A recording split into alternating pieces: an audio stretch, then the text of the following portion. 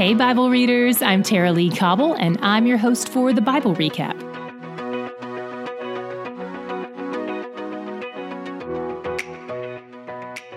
Today, Moses kind of did my job for me, recapping our journey since the Exodus. But don't worry, I always have plenty to say. Let's talk about a few things of note from today's reading. First, Moses recounts all the places they camped. If you've ever had a doubt that Scripture was real, this list should help settle that for you. No author would make up these kind of details in hopes of good book sales, and no one who was trying to sound impressive about his leadership skills would tell you every step of how this 11-day journey took him 40 years. At the end of chapter 33, we get some instructions from God. He tells Moses to instruct the people about some very important business they need to attend to when they cross the Jordan. They need to drive out everyone who lives there. All of them. All of them. And all the things they worship too. Tear down their altars and their idols, because if they don't get rid of everything, some of it is going to come back to haunt them. And on top of that, God will punish them too. Double whammy. This isn't necessarily a command to kill them, just drive them out. God knows how easily the hearts of his people are led astray when temptation is near. In chapter 34, God gives the boundaries of the Promised Land for the first time. Up until now, we've only known of it generically as Canaan or the Promised Land. There are a few places used as markers in this layout that you may know of, but probably not by the names used in the text. So let's walk through them.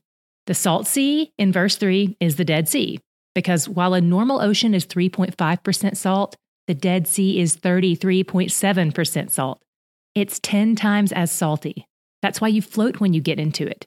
You don't have to try to float in it. You can't not float in it. It floats you whether you want to float or not. But you want to float. It's pretty cool.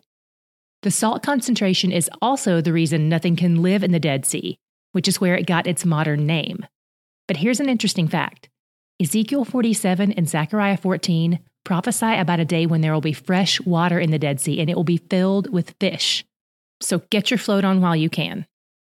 The Great Sea in verse 6 is the Mediterranean Sea. And the Sea of Chinnereth in verse 11 is the Sea of Galilee, where Jesus spent most of his 3 years of ministry. If it helps you out, you might want to write those names in your Bible or look at a map. We've included the map from yesterday's episode in today's show notes as well, so look for that link if you want a visual. But keep in mind that some of the boundaries are estimates or generalities. It's hard to tell where the lines fall sometimes. And in addition to that, add the fact that the Israelites did not occupy all the land they were promised, and they also occupied some extra land they weren't promised, where the Transjordanian tribes settled in yesterday's reading. So 9.5 tribes settled in what was originally known as the Promised Land, and 2.5 tribes settled in the above and beyond the Promised Land, the bonus land, the Transjordan. What was your God shot today? Mine was his superiority over all other gods. At the very beginning of all Moses recapping today, in 33:3-4, we hit some verses that would sort of give you a hint of how things were going to go, even if you hadn't read it all before. It says, "The people of Israel went out triumphantly in the sight of all the Egyptians, while the Egyptians were burying all their firstborn, whom the Lord had struck down among them. On their gods also the Lord executed judgments." God defeats his enemies, including other gods. This points to a question that has come up repeatedly since we talked about it first on day 37. God never denies that there are other gods. He just always indicates that he is superior to them. You may have heard him called the King of Kings and the Lord of Lords. He's also the God of gods. In the 10 Commandments, he tells us, "You shall have no other gods before me." He doesn't say, "You shall acknowledge that no other gods exist." He just says no other gods should get our affection and attention. There are 2 angles to this. First, anything we worship can be a god to us, an idol, a false god. And second, here's an interesting thing we've only touched on briefly. There are also other spirit beings, demonic enemy forces that head up other world religions. They are demon gods. We've seen the demon god Baal in our reading. We've seen the demon god Molech. These are the demon gods of other religions, not equal to God and not in any way a threat to him.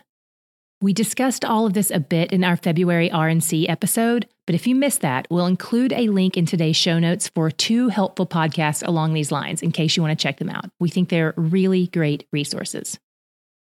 Yahweh is where it's at. He's the one true God. He sends other gods running. He shows them their limitations. He shows them his wrath, and he shows us his great protective love. He's where the joy is. No matter how long you've been doing TBR, chances are you'll start to ask some good questions like, what version of the Bible do you use? Or which study Bible do you recommend? Or does she go by Tara or Tara Lee? Good news, we have an FAQ page for all of that, so check it out at thebiblerecap.com/FAQ. The Bible Recap is brought to you by D Group, discipleship and Bible study groups that meet in homes and churches around the world each week. For more information on D Group, visit mydgroup.org.